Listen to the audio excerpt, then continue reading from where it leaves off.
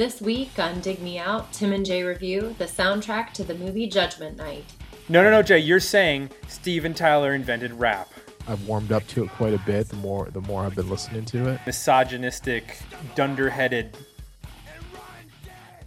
Hello and welcome to another episode of Dig Me Out. I'm your host, Tim Minichi, and joining me once again, my co-host, Mr. Jason Ziak. Jay, this is a good year for us in what I like to think of as really getting to know the people that listen to our podcast.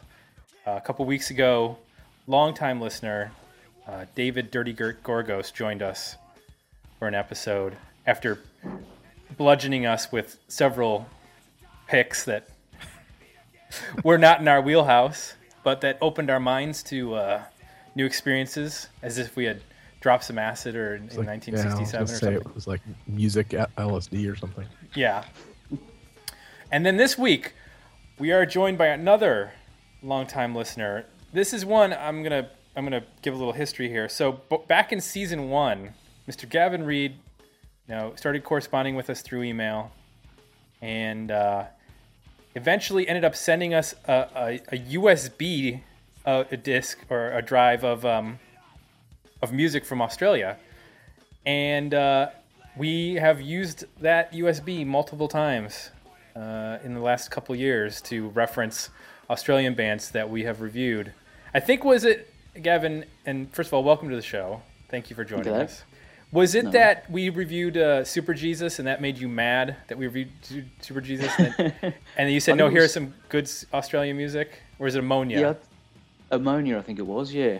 Okay. I think it was Ammonia, and yeah, but Super Jesus is a bit on the same level. It's good, but not great. And then you sent us a whole bunch of stuff. Now, it wasn't even all 90s. You sent us a lot of older stuff like The Saints and Radio Birdman and some other bands, and then newer bands.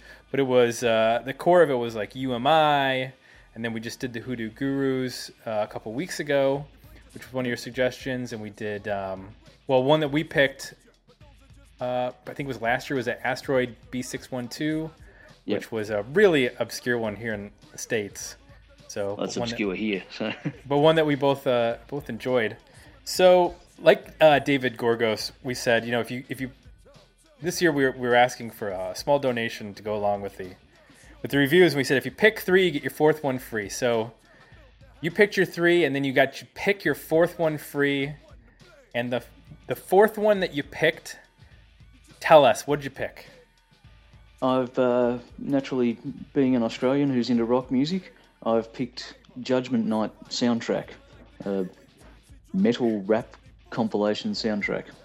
Now, before we get into what I'm sure is going to be a lively discussion about this soundtrack, was this in your radar when the movie came out, or was this something that you discovered afterwards? Around this time, I was one of those people who goes to the CD shop, and actually, because you see all the CDs, but you don't know a lot of the music on them, and I'd buy them by sight at times. And this one, I saw this before I knew the movie existed, and basically the names on the cover sold me. I thought, I'll have to give that a go. So I bought it unheard. I think I did too, but I do remember the movie coming out, but I didn't see it until it was like on one of the TV networks years later. I didn't go to the theater to see it. And from what I recall, it's not exactly a great movie. No. Although it does have Dennis Leary in an excellent bad guy role, which he's good at. Yeah. But I also bought it because I think right across the cover it said the names of all the bands and who they were paired with, because the premise of the album is that they paired modern alternative and indie rock bands with modern hip-hop and rap artists. May have paved the way, we'll get into it, for what would become the new metal of the late 90s. But we'll talk about that. I want to give a little history on this. So this was released when the album came out, around the time when the movie came out, was September of 1993. This album actually peaked at number 17 on the Billboard 200, and there were 4 singles that were released, and it charted at some level on Billboard. The original album was 11 tracks, but there's a bonus track, not a bonus track, there's an unreleased track that's been circling the web for as long as the web's been around. And it's actually not it's a little bit different because it's Rage Against the Machine and Tool. It's not a hip-hop artist, although, I mean, I guess Zach De La Rocha is essentially rapping in a lot of Rage Against the Machine songs. But it's those 2 bands. They recorded a song which was not included on the soundtrack. I guess they didn't agree on the quality of it. And the 2 bands then actually ended up taking parts of the song and then using them in future songs. Rage Against the Machine used part of the song in their song New Millennium Homes from the 1999 album Battle of Los Angeles. And then Maynard James Keenan, who besides being in Tool is also in A Perfect Circle, he used some of the album, or some of the song, for another song called Thinking of You from A Perfect Circle's 2000 album, Mur de Gnomes. So that is some obscure trivia about this particular record. We got some Facebook feedback, and two people mentioned. Richard Diaz said, a concept that one might think would never work kicks ass. And then Eric J. Peterson chimed in, like a lot of people, I did buy the soundtrack when it came out. I'm not a big rap hip-hop fan, but there were a few interesting tracks on the album. I like the Mudhoney Sir Mix-a-Lot jam Freak Mama and the Helmet House of Pain track Just Another Victim. The Ice-T and Slayer track is notable that it is a medley of 3 songs by the UK punk group The Exploited, War, UK 82, and Disorder. My current take is that those 3 tracks will make a killer 7-inch, but I'll admit that I need to go back and listen to the rest of the album. At the very least, exposed a lot of rap hip-hop to alternative listeners. I'm not sure that a lot of rap hip-hop fans were picking up on the alternative bands. So, gentlemen, you have both revisited this record, as have I. Let's talk about Judgment Night. Let's drop some judgment on the Judgment Night soundtrack. Now, I'm going to start with Jay, because this is probably the farthest outside of Jay's comfort zone that we have gone so far. I don't know about that. Well, you don't listen to any rapper hip-hop, correct? No. No, you don't.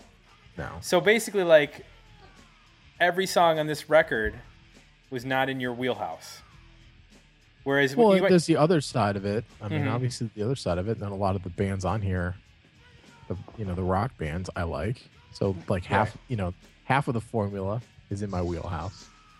And it's an interesting record in that if you look at who the artists are, Helmet, Teenage Fan Club, Living Colour, Biohazard, Slayer, Faith No More, Sonic Youth, Mudhoney, Dinosaur Jr., Therapy, and Pearl Jam. If you look at that list of bands, you're like, wow, that is an incredible compilation of bands from 1993 all appearing together. It's when you add the hip-hop rap artists that it turns it into something completely different. So what was your take, Jay? Did this find a place in your heart? Or or was this just another body murdered, as Faith No More and Booyah Tribe would have said?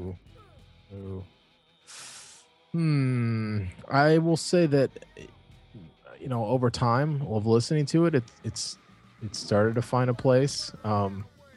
I've warmed up to it quite a bit the more I've been listening to it. My first couple passes through it didn't really meld together, a lot of these combinations. But I think there's a couple songs on here where a couple surprising ones to me where it doesn't really meld very, very well, and you think it would. So like the Helmet House of Pain, to me, particularly the Helmet part, I don't know, it just kind of, I guess because that song's it's almost like 2 songs. Yeah, it sort of slows down when the House of Pain part starts. And I'll throw in the Pearl Jam song with that. They both of those songs, the Pearl Jam Cypress Hill song, they both sound like like the band did a music bed, and then the hip hop artist just rapped over top of that, and that stuff doesn't. I don't know, that didn't really do much for me.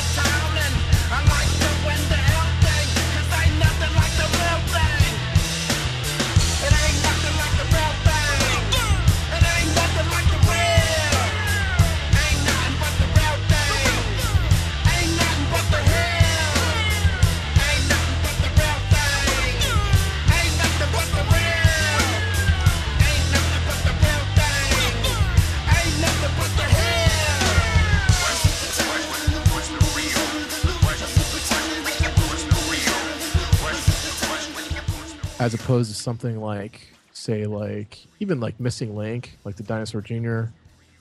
A song that felt, I don't know that those guys got together in a room and kind of worked that out, but it definitely felt like it melted together a better. And I thought the drums on that were really cool in that they had sort of that hip hop sound, but they were a performance that was kind of looped, and rhythmically it was one of the more interesting rhythms on the record. And the Living Color Run DMC song, I thought, was another case of, and that one in particular really sounds like those guys worked on that together. I don't know if that's the case, but it definitely sounds like the vocal and the music are listening to each other and playing off of one another. I'm never alone, I'm in a zone of stone. I never leave home without my microphone. I break back bones like a stone I roll. I knick-knack, batter, wacky, give a dog a bone. Like Al Capone, I am a dog I fold. At the mouth jotted up when I grown in tone. I go uptown, I come back home. I go uptown, I come back home. I go uptown, I come back home. I go uptown, I come back home. I go uptown, I come back home. It's like this, y'all, it don't stop. You see, I'm uptown and rocking the dope spot. So I dip till the dive, thrive and come alive. The two MCs that make it make survive. For all the show. I think the guitar part in that Vernon Reid was playing is really, really cool. Different too. A lot of the stuff, I started getting critical of the formula of when you combine rap and rock together, and it's sort of, you got the you tended when the rhyming comes in, when the rap part comes in, the guitars tend to go like, to quarter note, ringing out quarter note kind of thing to make space for that. Mm-hmm. And it kind of becomes a formula after a while. And I thought that Living Color song didn't do that. The guitar wise, it was melodic and interesting through the whole thing, and it kind of it wasn't super simplified like some of the other songs on here, like the Helmet song and some of the others where the guitar just really does nothing. The Ice-T and Slayer song I really struggle with. It's almost comical to me. Like, Ice-T's like super intense, and obviously Slayer's supposed to be this super scary band, but for some reason, like the way it comes across, and I don't know if it's the production of that song or just, I don't know, it sounds forced. Or the fact that maybe you said they're kind of doing a cover song. Yeah, there's a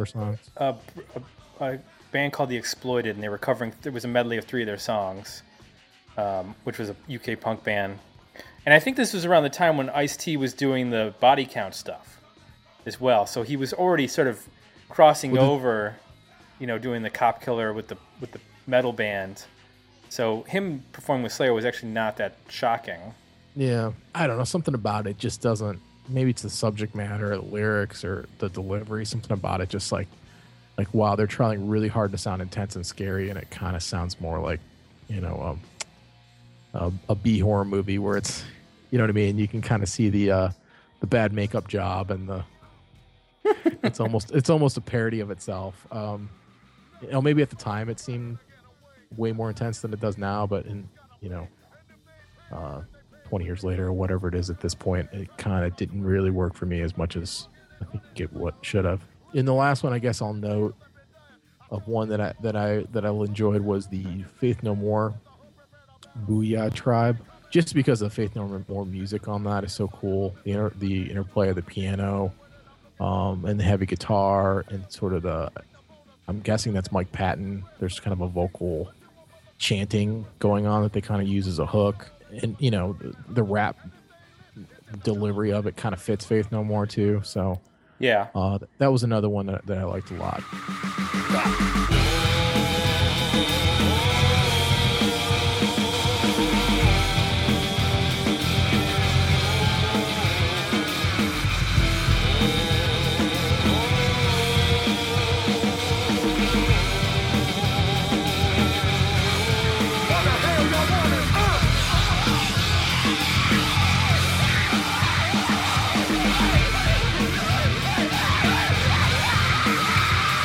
I'll make a deal deals to make a kill. And anyone looking gonna get that ass killed. I'm living like a criminal when criminal I be. And I'm respected in the hood like a G. But if they think about stitching, then they gone. I'm taking off their heads with the motherfucking chrome. I gotta pay to play to get through. And I ain't through till I'm dumping on a fool. I see the fool running and running, but where they going? Had to witness my murder, now they know it. Would they blast, so let me pass. I'll have to think that my life was going in a flash. If I wait a second longer, that'll be my ass. Searching for these fools while stepping across the grass. Cause they can't hide, and that's real. And what you just witnessed with your eyes got you killed. Another body murdered. Bang your head to this. Another body murdered. Probably the one I like. The other one I like the least is the Sonic Youth Cypress Hill. That just sounds like totally phoned in. Like that did nothing for me. Again, I think the ones I didn't like were the where it sounds like a music bed, with just somebody rapping over top of it. And it's weird, the version on Spotify that I'm using here, it doesn't give Mudhoney credit for Freak Mama or Sir Mix-a-Lot. It just says Judgment Night. Huh. Which I found interesting. I'm not sure if that was a legal thing or if a mistake, but doesn't actually have them credited on that. Weird. So that's Gavin, where I'm at. Gavin, you were the one that brought this to the table. Yep. Was this something that you listened to on a monthly basis, or was this something you had to dial back in to your rotation to refamiliarize yourself with this? I did have to go back, but it is something I listen to not every month, but maybe every 3 to 6. It is a CD that survived the great CD cull of about 10 years ago. Yeah, so it's definitely something, puts a smile on my face when I hear it. It takes me back. What are the tracks that stand out for you, and what are the tracks that don't work? All right. When I first got this, I was at the heavier end of things, and I think that's why this appealed to me, because metal music at the time was really struggling. It was the crossover between when it was poppy and then when it got really heavy, and there was nothing in this zone.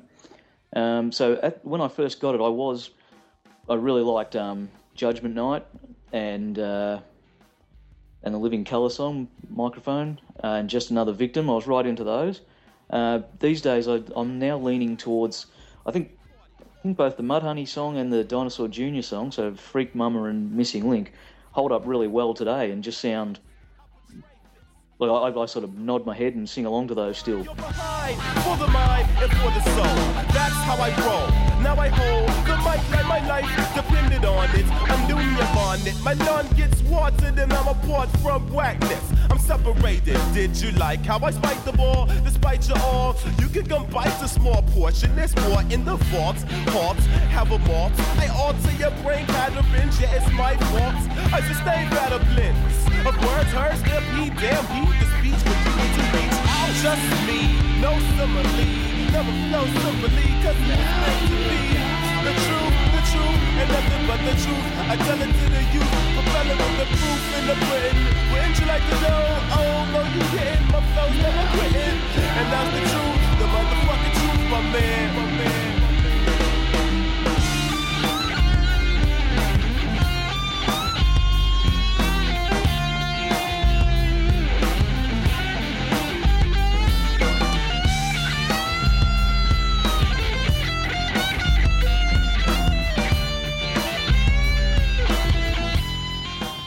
I do agree that some of the others can sound a bit comical. That is probably the right word. I think Come and Die, the Therapy Fatal song, is a bit like that as well as the Slayer one. But at the time, obviously I was pretty young, and that's what you like at that stage, I think. Mm-hmm. And lyrically, some of these songs are lyrically like they're referencing the movie, right? I've never seen the movie, but is it a horror movie or some sort of action movie? It's let's see, it's Emilio Estevez, Cuba Gooding Jr., and a few other people. I think they go downtown in some big city to like a sports game or something, and then when they're coming back, they get lost and they end up like in the bad part of town. And Dennis Leary somehow is like a drug dealer or some sort of gangster kingpin and ends up getting tangled with them, and they end up like running from him through the city. Okay. And it like culminates with like them stuck in like a mall and like or some sort of store, and then having a shootout with him. And it's basically like one night of terror. It's not a horror movie, but it's definitely like a thriller, suspense, action movie with like people getting killed and stuff like that. But a lot of this, so this movie is like sort of like I think that they went with this format because they were like, basically it's like these guys from the suburbs going down into the city, and they were trying to meld like the alternative, indie music of the suburbs with the hip hop and rap of the city. That's my guess is for why they decided to go with this particular format for the soundtrack. And a lot of the songs are used in the movie.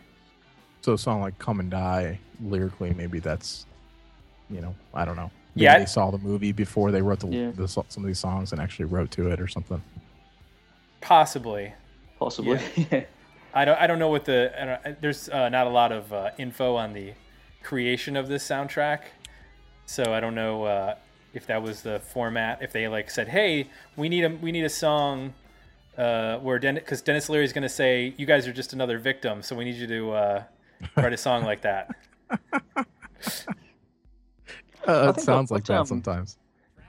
I've got Just Another Victim on a Helmet B-side somewhere as well, where they just do it on their own, and it works pretty well like that.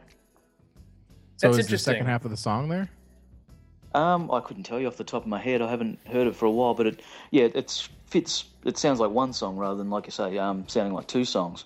So and it is more of a Helmet song than they're the good part of it. So yeah, right. And they that's probably play it live.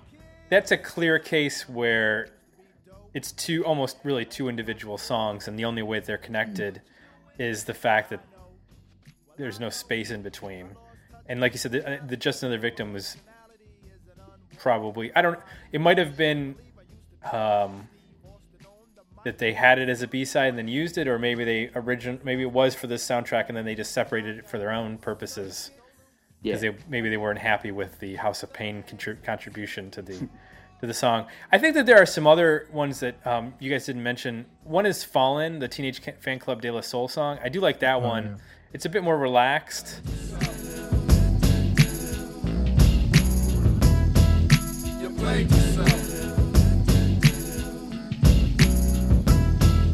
You played yourself. Hey yo, pack my bags, cause I'm out of here. Mama don't love me and my mama don't care. Read the papers, the headlines say washed up rapper got song. Lingo's busted while the guitar sways. B-side copy for the radio plays for something. I knew I blew the whole fandango when the drum programmer wore a Kango. Never could be like great fish won't bite bait. Realize that I'm over like Clover. No good luckin', so Mace beat the fucking beat while the teenage fan the heat. I bring it to the clues, paid all my dues, so what's gone's dead? Let me use my forehead. Easy, pack it up, man. Let me stop stalling, cause everything I do is like falling. You played yourself. You played yourself.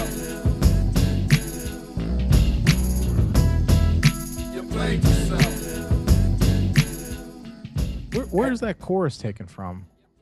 Is that the Fallen part? It sounds like it's sampled from another song, doesn't it? It might be sampled. I didn't. It's not on the Wikipedia page if it is a sample, but it's like Tom Petty's Free Fallin'?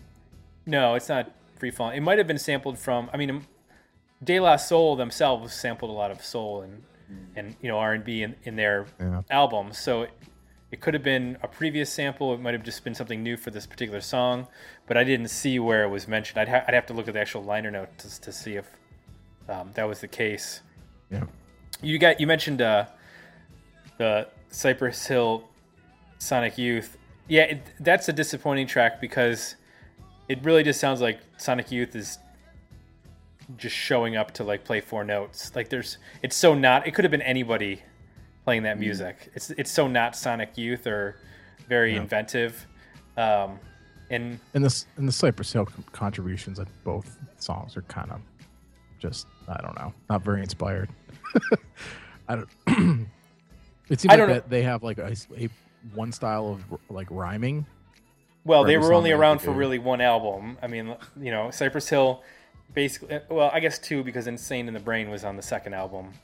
I was actually a huge fan of that first Cypress Hill album, and but they had a very limited shelf life because his vocal is so specific and nasally annoying.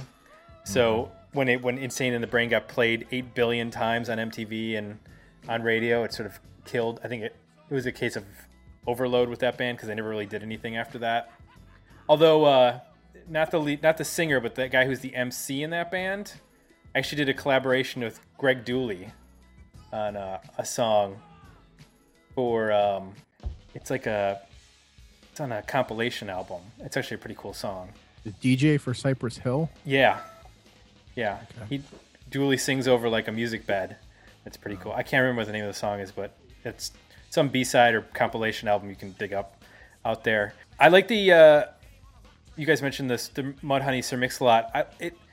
That song works really well, and I think it's also helps that there's a little bit of like sense of humor to that song, whereas a lot of these songs are pretty serious. I mean, well, there's a couple that are very serious, and they're the ones that hold up the worst. Right? Yeah, exactly. Like, the more serious they take it, the less timeless it is. It seems like. I didn't get what you were necessarily going for with the Slayer Ice-T combination, because to me, like I said, I mean, not that I was a huge fan of Body Count, but I think it works. I don't think that either of them are making a joke out of it or anything like that. I think they're taking it very serious. I think they are taking it very serious, and that's what makes it funny.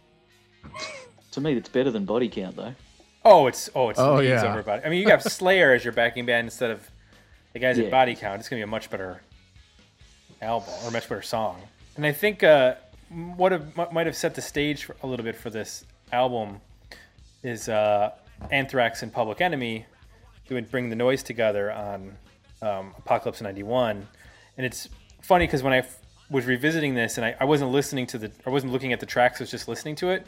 And when Another Body Murdered came on, I thought it was Public Enemy that was with Faith No More, because he sounded a lot like Chuck D, whoever's the lead singer or rapper or whatever vocalist for Booyah Tribe. Yeah, who's Booyah Tribe? I've never heard of that. Is that real? I mean, is that like a super group or something? Or Well, Jay, explain to me. Booyah Tribe was made up of The Godfather, Cobra, Monstra O, Gangsta Rid, and Gwitty. They were from Carson, California, and they were formed in 1988, and they are still together. I believe they've spent a fair bit of time behind bars around about the time of this album, I think. That is entirely possible. They actually have put out 8 albums, last in 2006. I cannot say that I have listened to any particular album, but the thing to note is that everybody in the band is their brothers, and they're American Samoa. So booyah, exactly.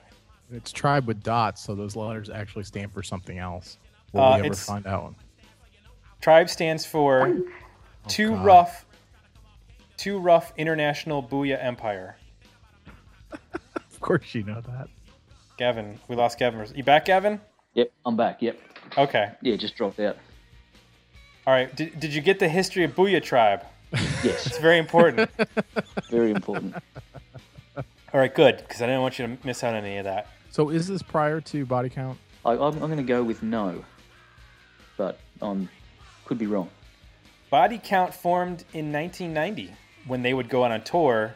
Or at first, they played Lollapalooza. They did the Lollapalooza tour, and in '91, and he played half the songs with Body Count as the metal songs, and they did half of his hip hop set.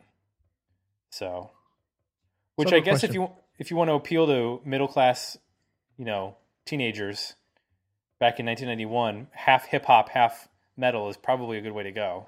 Let me throw out a question for you guys. Okay.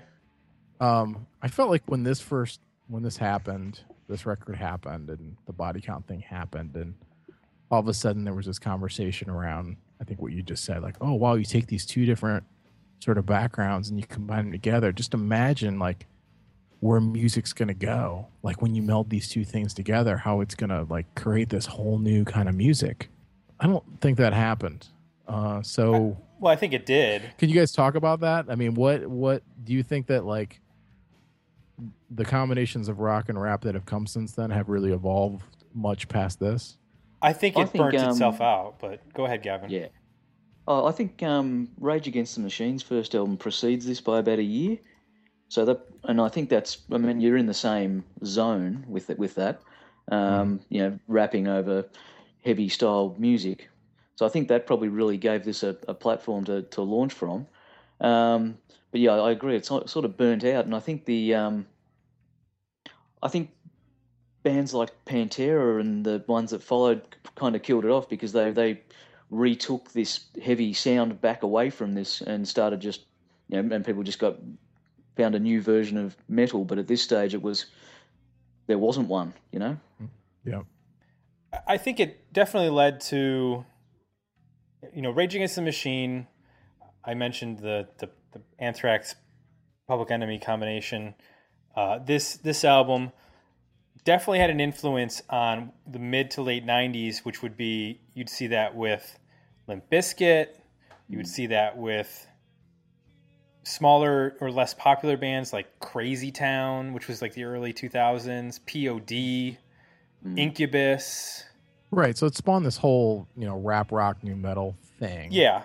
That was big for a while. But do you feel like that was any different than this? You know, I guess I'm saying like I felt like when this first happened that there was all this speculation and all this hope that it was going to really kind of revolutionize, you know, rock music and not just, it wouldn't just be like this, like it would evolve into all of these other forms of music we have never heard before.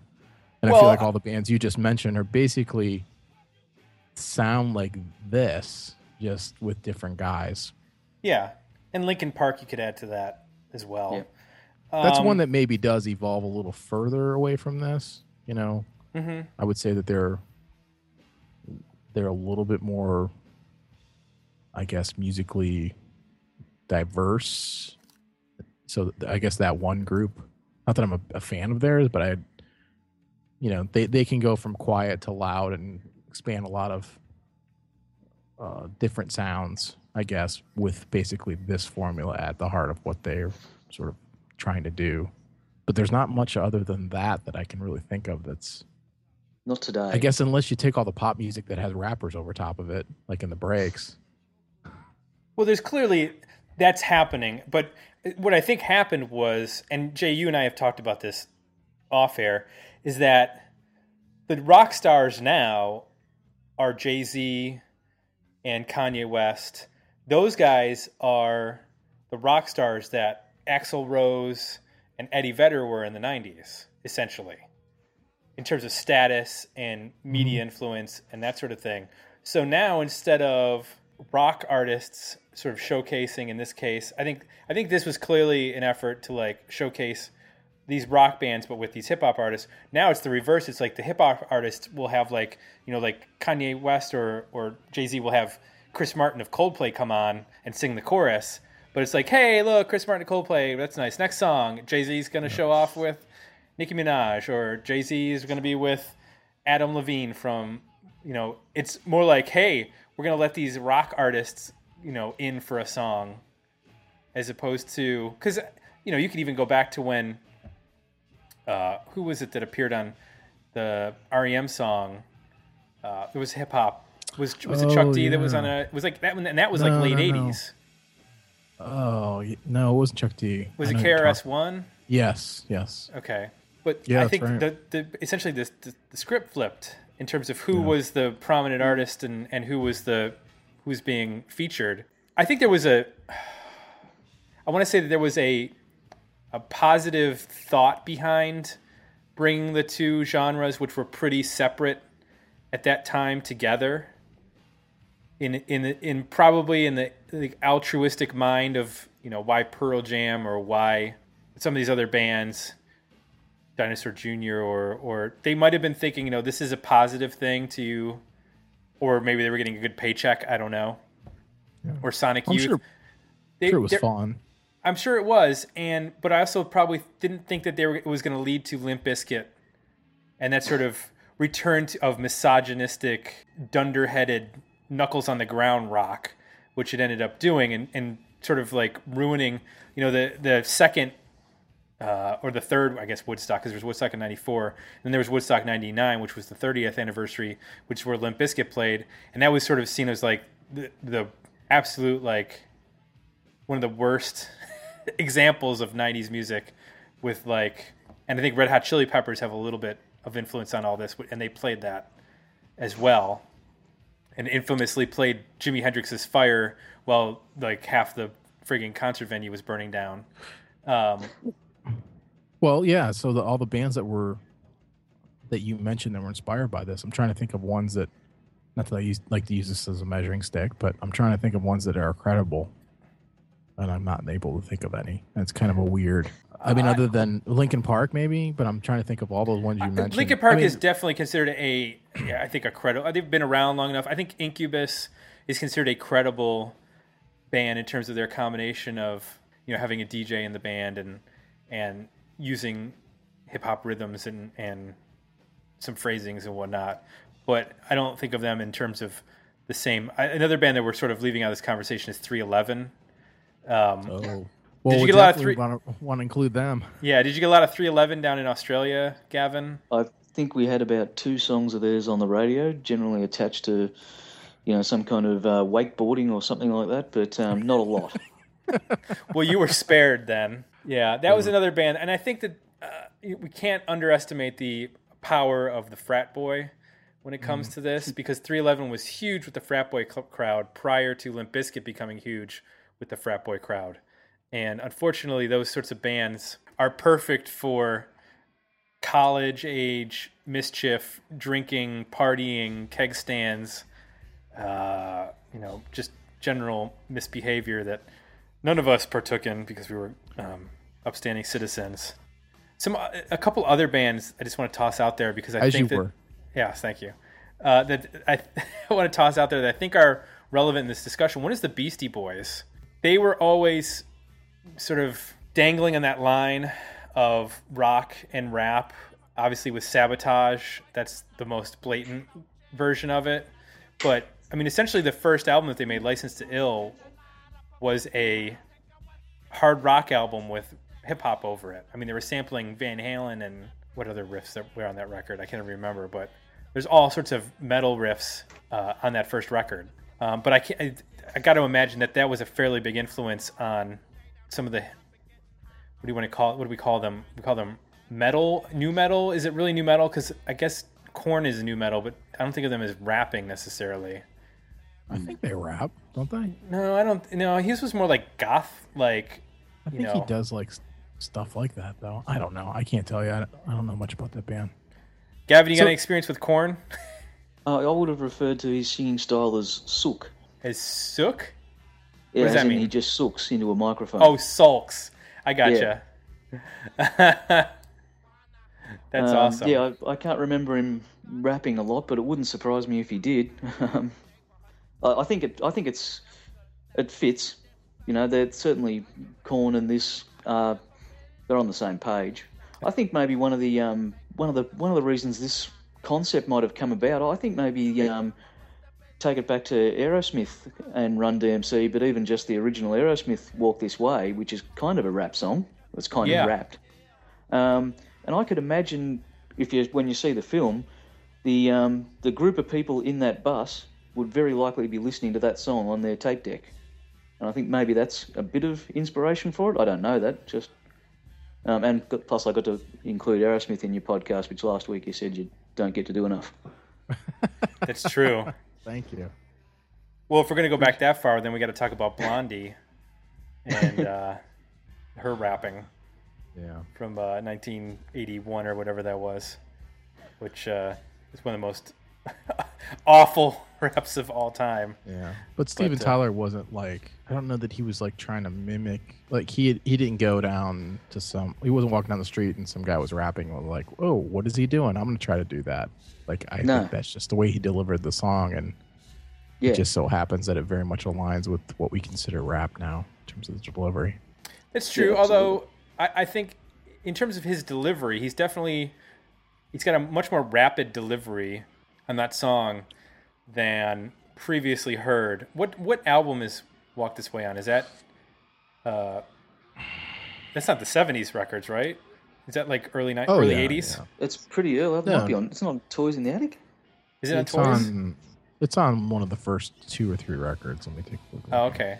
I was thinking it was on like the pre-Permanent Vacation, like the early 80s stuff.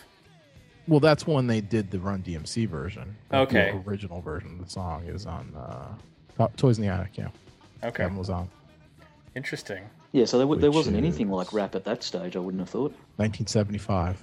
No, rap didn't exist as we know it. And not to say that, rap came about because of Steven Tyler, but it just so happens that... No, Jay, you're saying Steven Tyler invented rap. That's what you're saying. And that he's responsible for Limp Bizkit. Yes. Oh, God. Yeah. Yeah, it would be their 3rd record. We've just decoded I think another thing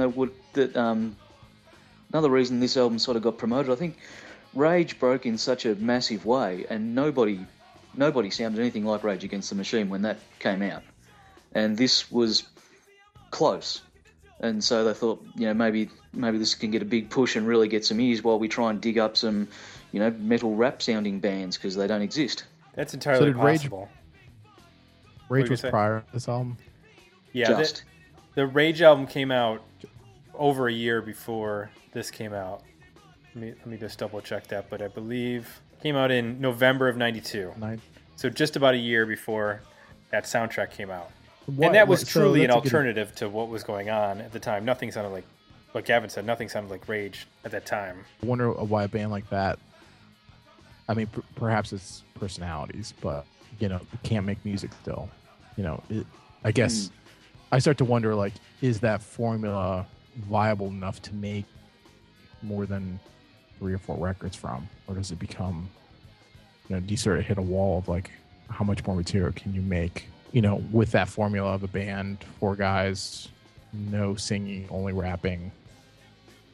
I don't know. I wonder, like, that band was so revolutionary at the time, but yet, and they have so many fans, yet they're not around anymore making music. And it seems to be, they'll play live every once in a while, but they seem to have no interest in making music anymore. I just wonder if that's part of it.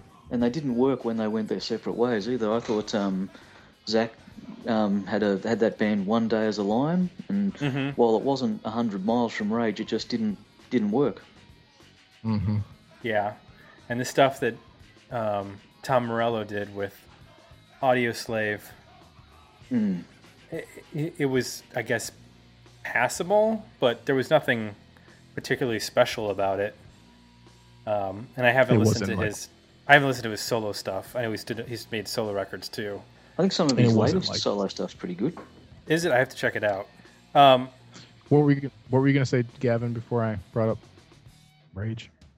I think the same people who put this album together put together another one shortly after, or a couple of years after, the Spawn soundtrack. Have you seen that one? No.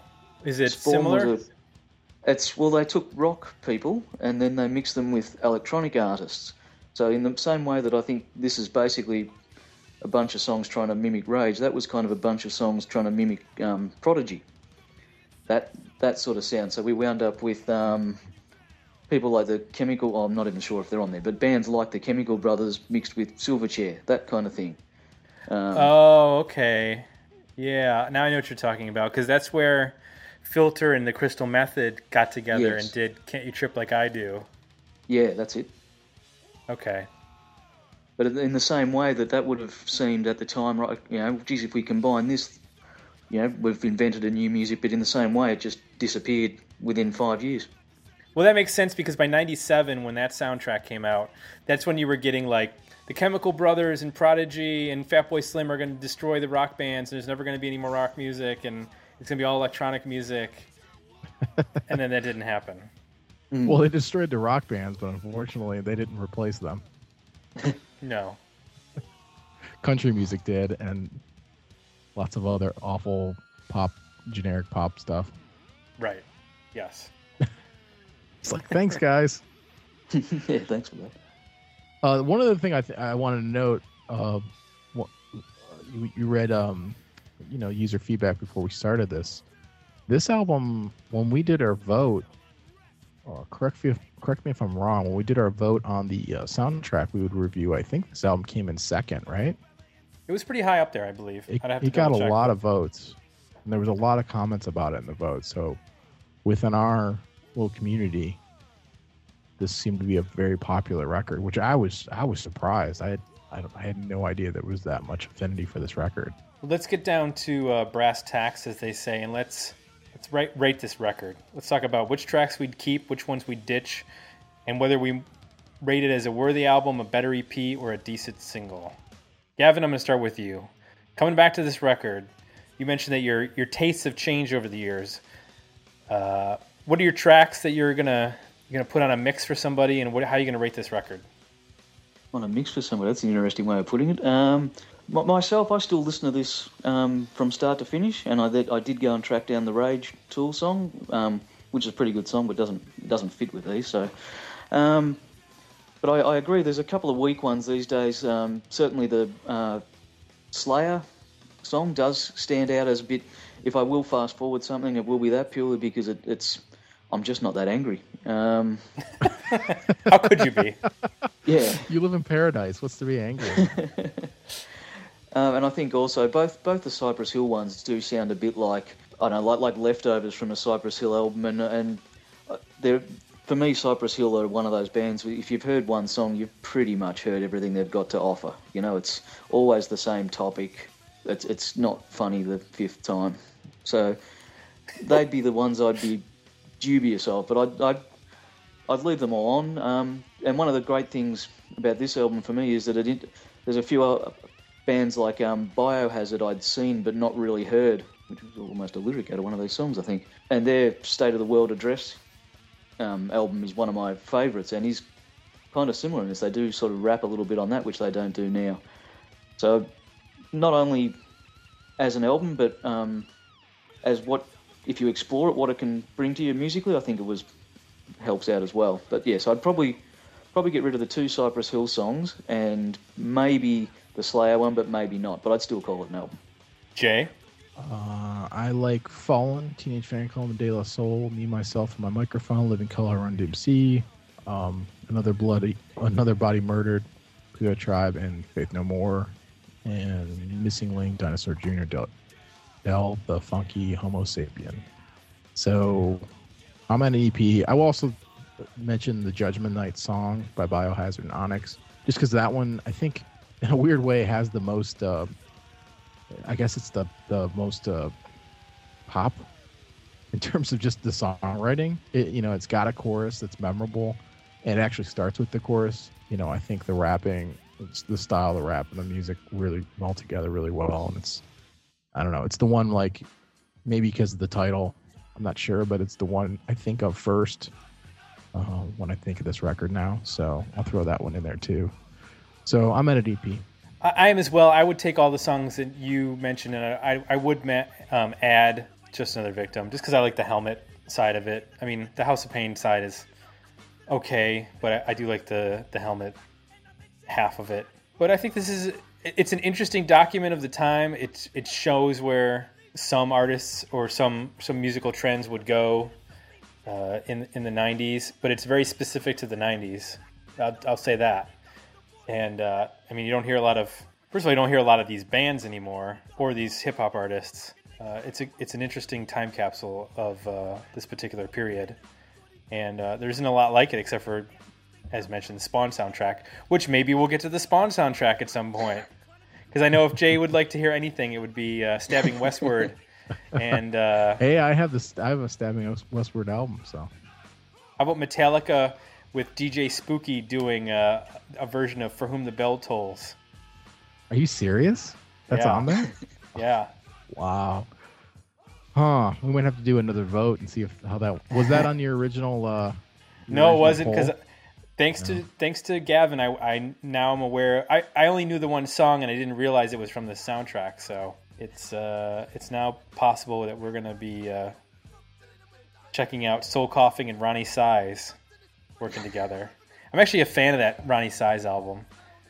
It's pretty interesting. I don't know if anybody ever picks. It's called, I think, Represent. Yeah. It's like a double disc. I think he only has like one album. There was another one, I don't know about it, but it's pretty cool instrumental stuff that we'll never review on this particular podcast.